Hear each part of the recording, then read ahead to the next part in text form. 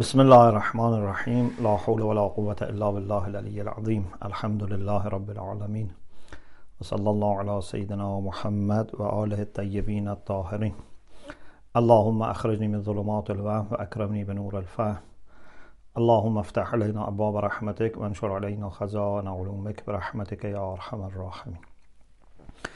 خب الحمدلله توفیق داریم که بحثمون راجع به دعای جوشن کبیر ادامه بدیم و خب این آخرین شب جلسات ما هست و آخرین شب ماه مبارک رمضان هست. ظاهرا خدا رو شکر میکنیم که این توفیق شد که در خدمت دوستان این خلاصه سعادت رو داشته باشیم که با نام ها و صفات الهی قدری خلاصه خودمون رو بیشتر مأنوس بکنیم. الحمدلله رب العالمین. خب رسیدیم به فراز 22. یا من اظهر الجمیل یا من ستر القبیح یا من لم یؤاخذ بالجریره یا من لم یهتک الستر یا عظیم العفو یا حسن التجاوز یا واسع المغفره یا باسط الیدین بالرحمه یا صاحب کل نجوا یا منتهی کل شکوا. اینجا فرازهایی که تا اینجا داشتیم اولین فرازی هست که از یک وزن و ریتم مشخصی خیلی دنبال نشده و بیشتر در واقع قطعات یک دعای بسیار مهم آمده. اگر شما در مفاتیح الجنان دیده باشید، اونجا در واقع یک دعایی هست که شیخ عباس قمی آورده. این دعا هم توی کافی آمده، هم در جاهای دیگه آمده. قدری با هم دیگه تعابیرشون هم ممکنه فرق بکنه. اون سالایی که منچستر بودیم، سال حدود 2000 فکر کنم، این رو یک روایتی بود که روی کاغذی نوشته بودیم و بعدم ترجمه کرده بودیم. فضائل و خاصیت‌های این دعا و خلاصه تکثیر کرده بودیم. شاید بعضی عزیزان یادشون باشه که چه خاصیت‌هایی داره، که بعدم گفته بود این باید منافقین یاد ندید به منافقین این دعا رو. حالا اینی که الان میخونم از مفاتیح یه مقدار با اون نسخه فرق داره که در بعضی از کتاب‌ها هست. بسم الله الرحمن الرحیم. یا من اظهر الجمیل و ستر القبیح، که الان اینجا اومده یا من اظهر الجمیل یا من ستر القبیح، یعنی 2 تا الان از 10 تا اینجا این شد.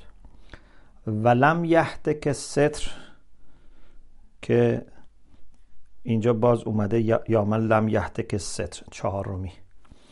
یا کریم العفو یا حسن التجاوز. حالا اینجا داره یا عظیم العفو یا حسن التجاوز.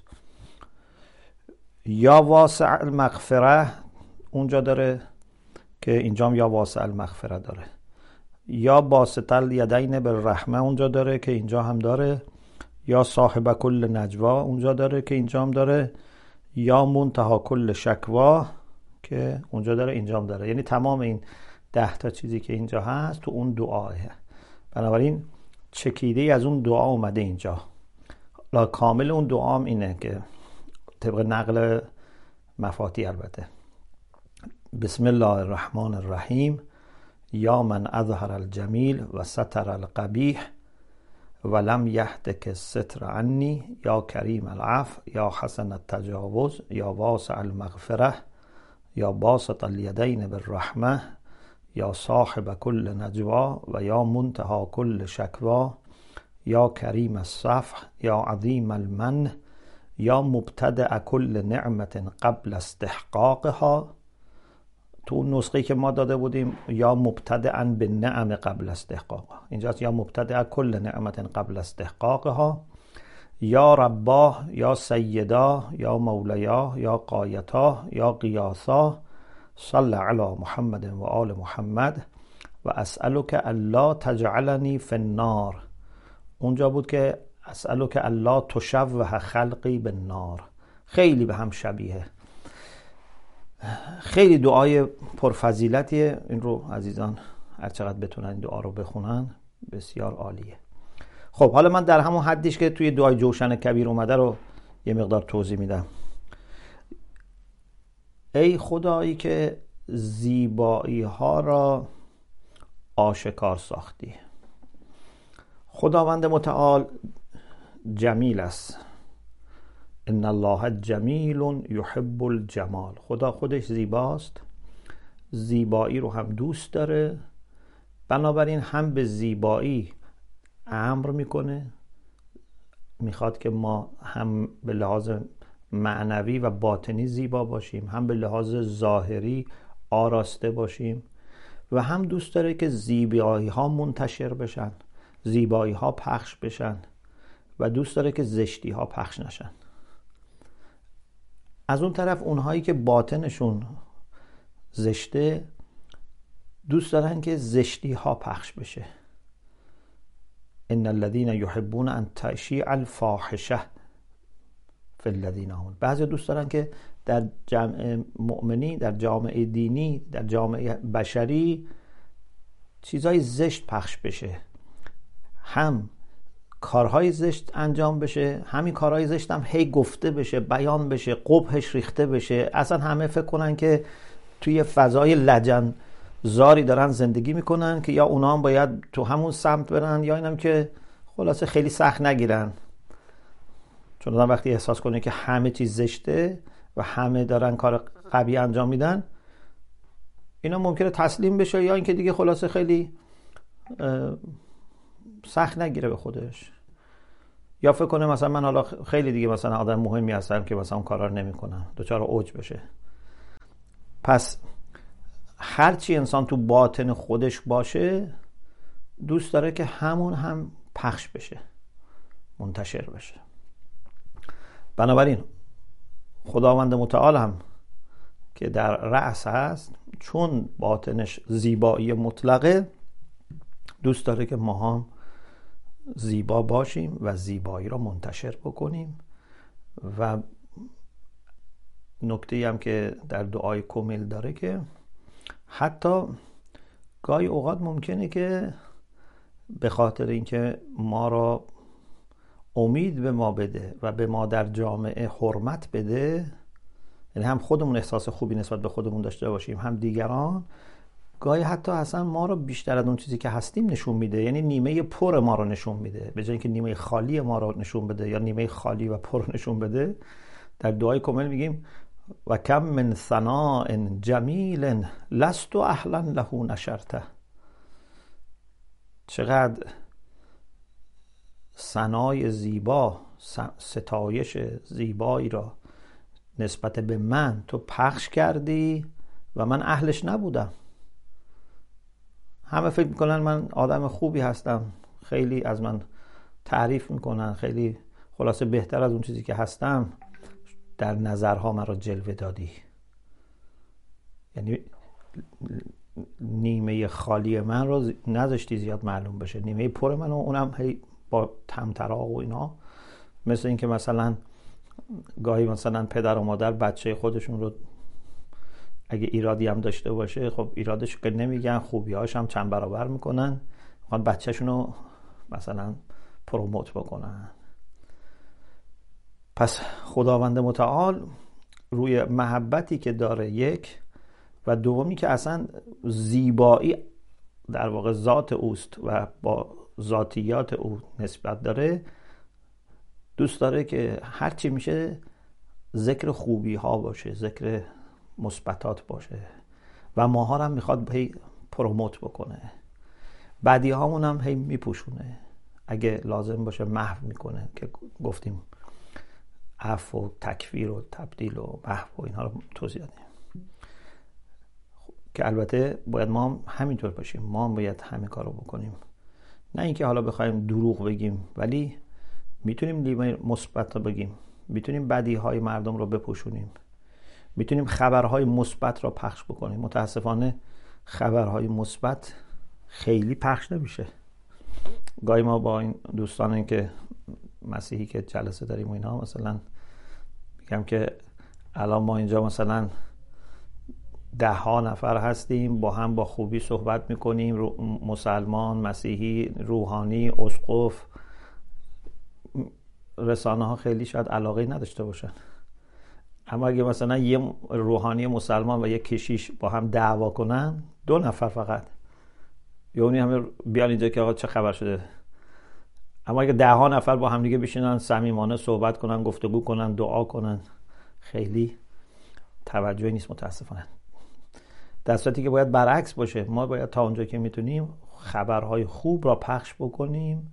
خبرهای بد رو نمیگم اصلا نگیم، ولی خبرهای بد رو در اندازه‌ای بگیم که باعث عبرت آموزی بشه، نه در اندازه‌ای که باعث یأس و ناامیدی و خلاصه این بشه که بگیم آقا دیگه ول کن دیگه، خراب شده و کار از دست رفته. خب پس یا من اظهر الجمیل و ستر القبیح، جمیل ها را آشکار کردی و زشتی ها را پوشانده. دقیقاً ما هم باید همینجور رفتار بکنیم، بدی ها را بپوشونیم. ولم یهتک الستر عنی، یا در این حالا بذار طبق ترتیب دعای جوشن برم جلو. یا من لم یؤاخذ بالجریره، ای کسی که مؤاخذه نمی کند به گناهان. گناهان را سریع ما رو بخواد به حساب و کتاب و محکمه بکشونه، نه، مهلت میده. اولا اگه شما سریع توبه کنی که اصلا ممکنه نوشته نشه، اونجور که از بعضی روایات به دست میاد، یه زمانی هست که اگر شما سریع توبه کنید اصلا ممکنه نوشته. بعدش هم اگر نوشته شدم باز میشه خلاصه توبه کرد، فرصت میده، مهلت میده. و بهترش هم اینه که دوست داره شما خودت اصلاح کنی. اون دیگه آخرین مرحلهش اینه که بخواد مجازات بکنه، ولی هی بهت فرصت میده تو خودت مجازگاهی ممکنه حالا یه 2 مشکلی چیزی هم برات پیش بیاد که یه خود تکون بخوری، ولی بهترش اینه خود آدم متوجه بشه. ولی او سریع چیز نمیکنه، به گناهان مؤاخذه نمیکنه. یا من لم یهتک الستر، کسی که اون پوشش را، اون پرده حرمت را برای من ندریدی، مرا جوری محافظت کردی که مورد احترام باشم، مورد خوبی ها باشم. مردم اگر بدیهای همدیگر رو بدونن، در یه تعبیر داره که لو تکاشفتم لما تدافنتم، اگر شما همدیگر رو میشناختید و اون چهره واقعی هم میشناختید، شاید همدیگر رو دفن هم نمیکردید. البته ما همه مؤمنین نیست، مؤمن واقعی هرچی مردم بیشتر راجبش بدونن بهتره، اما خیلی از مردم اینطوری هستند دیگه. اگر نقاط ضعف همدیگر رو بدونن، احترامشون نسبت به همدیگه کم میشه، از بین میره. خداوند تعالی همه رو میپوشانه. یا عظیم العفو، ای کسی که عفوش عظیم است. اولا اهل عفو توی قنوت نماز عید فطر و عید قربان و اینها، اونجا میگیم که اللهم اهل الکبریاء والعظمه و اهل العفو والرحمه. خدا اهل عفو و رحمته، یعنی اصلا این به اون خلاصه میسزد، اهل این چیزه، اهل این کاره، اهل عفو و رحمته، یعنی عفو و رحمت جزو ویژگی های او و خصوصیات اوست و او به او شناخته میشه. اهل عفوه و عفوش هم عظیمه. حتی گفتیم که از گناهان ما عظیمتره. ان کان ذنبی عندک عظیما فعفوک اعظم من ذنبی. در تعقیبات نماز میگیم اگر گناهان من عظیم است، عفو تو که عظیمتره، چون عفوش نامتناهی است. عفو او هیچ محدودیتی نداره، به شرطی که ما بخوایم عفو بشیم. میلیاردها انسان همه توبه کنن، همشون سریع بخشیده میشه. عفوش محدودیتی نداره. یا حسنت تجاوز. تجاوز از جواز و به اصطلاح مجاز و جاوزه و اینا همه از جوزه است. جائز و اینا هم از همونجا میاد، به معنای عبور کردنه. جائز یعنی چیزی که عبور میکنه، میگذره. جواز مثلا ما به پاسپورت مثلا میگن جواز السفر عرب ها، چون به وسیله این شما میتونید عبور بکنید. یا جواز کسب و کار، چون به وسیله این میتونید شما وارد کسب و کار بشید. اصل معنای در واقع تجاوز هم یعنی عبور کردن، گذر کردن، که حالا برای مثلا ما تو فارسی به معنای تعدی به کار میبریم. مثلا میگیم به کشور ما تجاوز کرد، یعنی تعدی کرد، یعنی از مرزهای رسمی و قانونی عبور کردن. اما به معنای گذشت کردن هم در زبان عربی زیاد به کار میره. اونم یعنی گذر کردنه، تو گذشت از خطاها. تجاوز عنی یعنی از خطاهای من بگذر. یا حسنت تجاوز یعنی اون کسی که خوب گذشت میکنی، خوب میگذری از خطاها، یعنی میگذری و زیبا هم میگذری، کریمانه هم میگذری. حالا من یه مثال خیلی ظاهری بزنم. مثلا شما فرض کنید مثلا خونه ما کثیف باشه، حالا مهمانی هم داره میاد، به نفر میگیم بیا به ما کمک کن خونه‌مون رو تمیز کنیم. الان مهمان میرسه مثلا امشب، ما خونه‌مون رو بیا کمک کنیم. خب یه موقع این طرف میاد ما کمک میکنه، هی هر یه چیزی که ور میداره میگه تو چقدر شلخته ای، چقدر تو کثیفی، چقدر تو بی‌نظمی. هی هر چی ور میداره یه چیزی هم بار ما میکنه، تا موقعی که خلاص خونه تمیز بشه حسابی حال ما رو میگیره. یه موقع هم نه، یکی میاد به ما کمک میکنه هیچی هم به روح ما نمیاره. بعدم این میگه که به اصطلاح تو که دست تنها هستی، هر وقت کمک میخوای به من بگو، من میام کمکت میکنم، در خدمت شما هستم. و این دوتا خیلی با هم فرق، هر دوشون هم کمک کردن، خیلی فرق. حالا خداوند متعال وقتی از خطاها میگذره کریمانه میگذره. اینطور نیست که هی سرکوف بزنه، هی منت بگذاره، هی جلوی دیگران آبروی ما رو ببره. حتی اصلا میگه که آقا شما حق نداری به دیگران بری بگی گناه تو.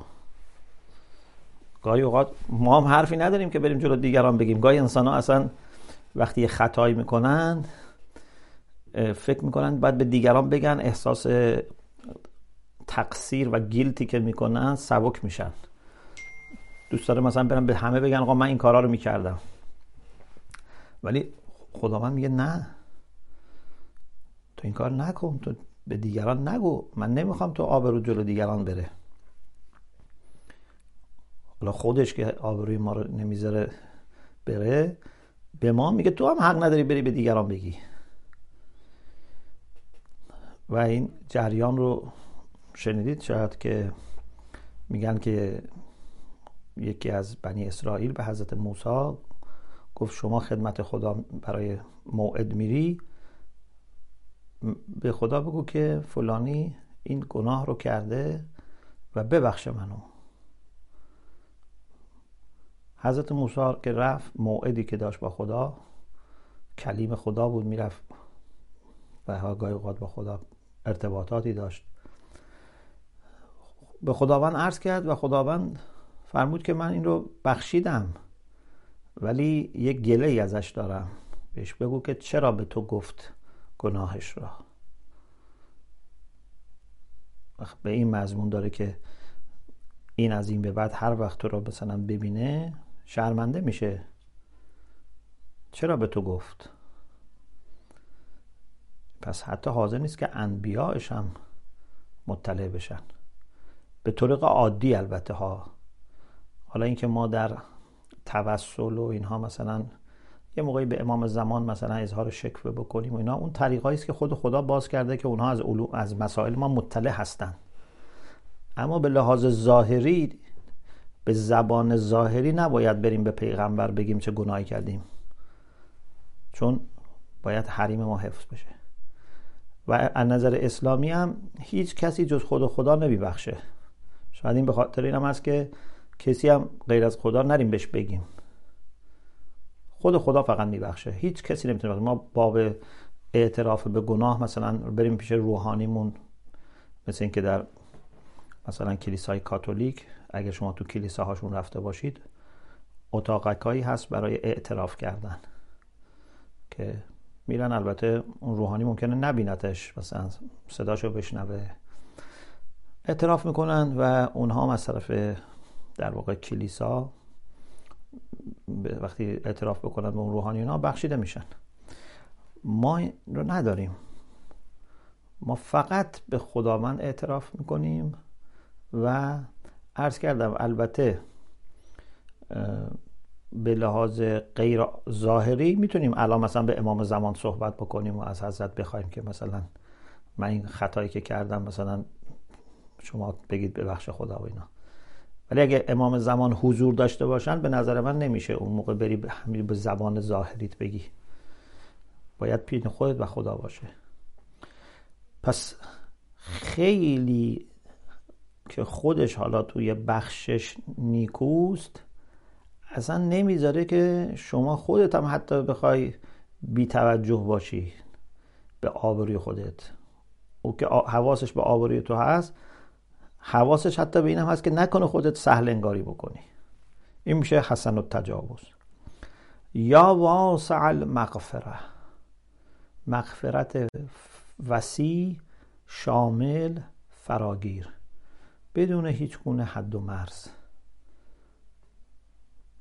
هر گناهی که یغفر الذنوب جمیعا.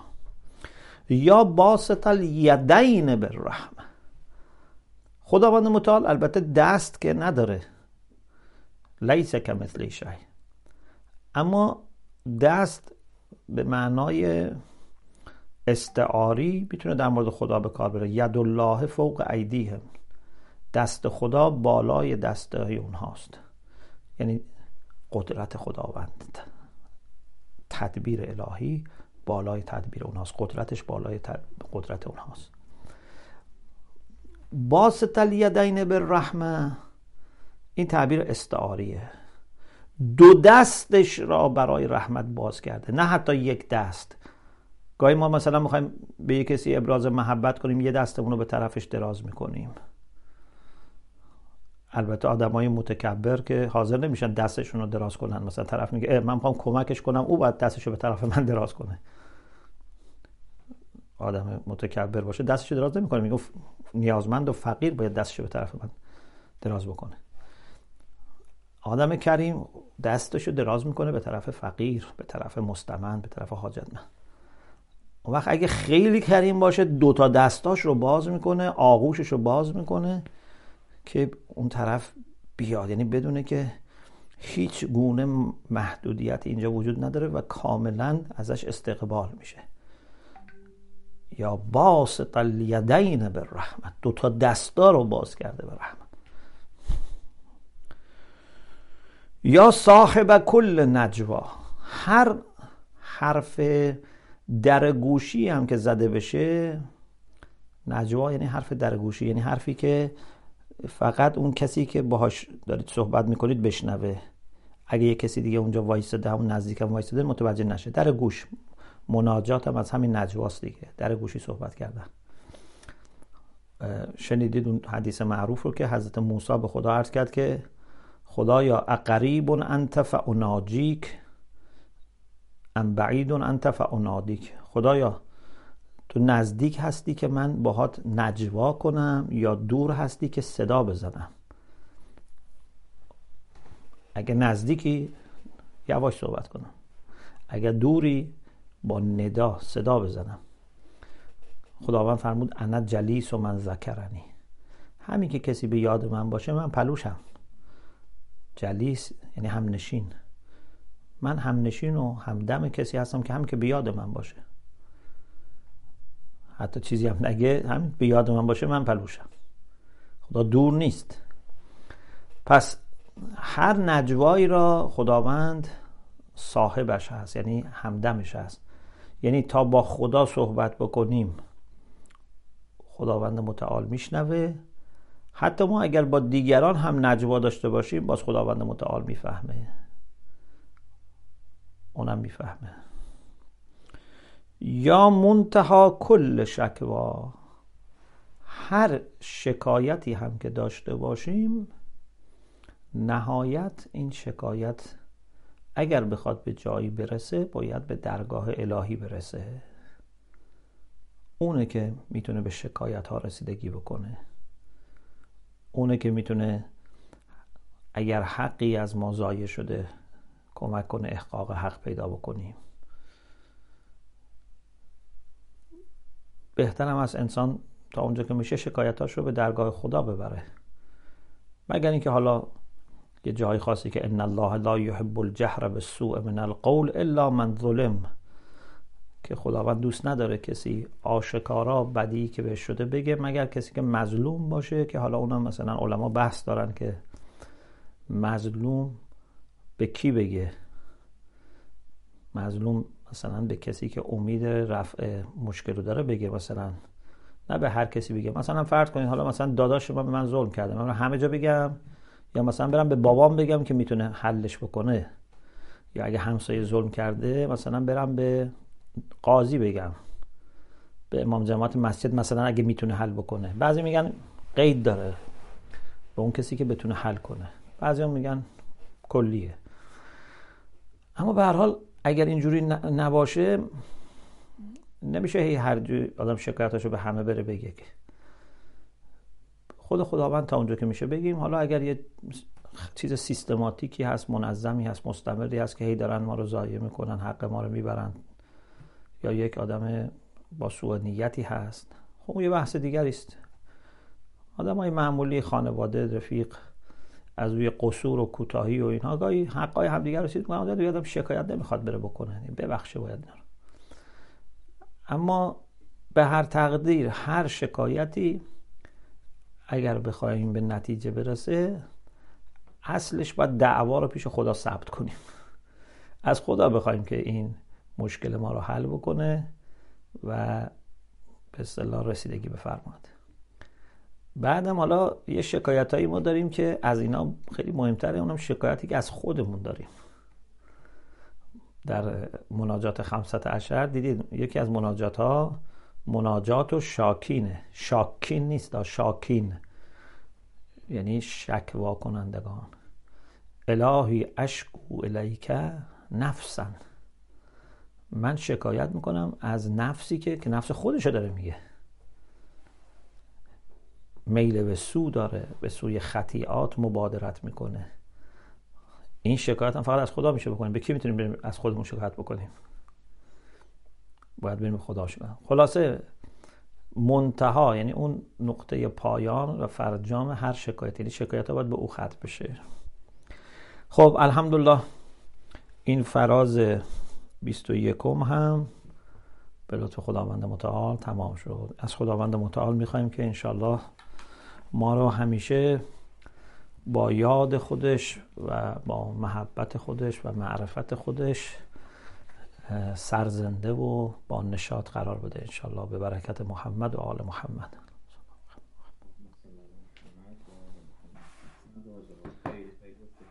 سلامت باشید، خدا شما رو حفظ کنه. این هم به نحو دیگه‌ای در خدمت شما باشیم انشالله. خواهش. فقط قبل از این که بریم سراغ سوال، من خواستم یکی دو دقیقه اگه اشکال نداره وقتی دوستان رو بگیرم، یه مطلب خیلی کوتاهی رو خواستم مطرح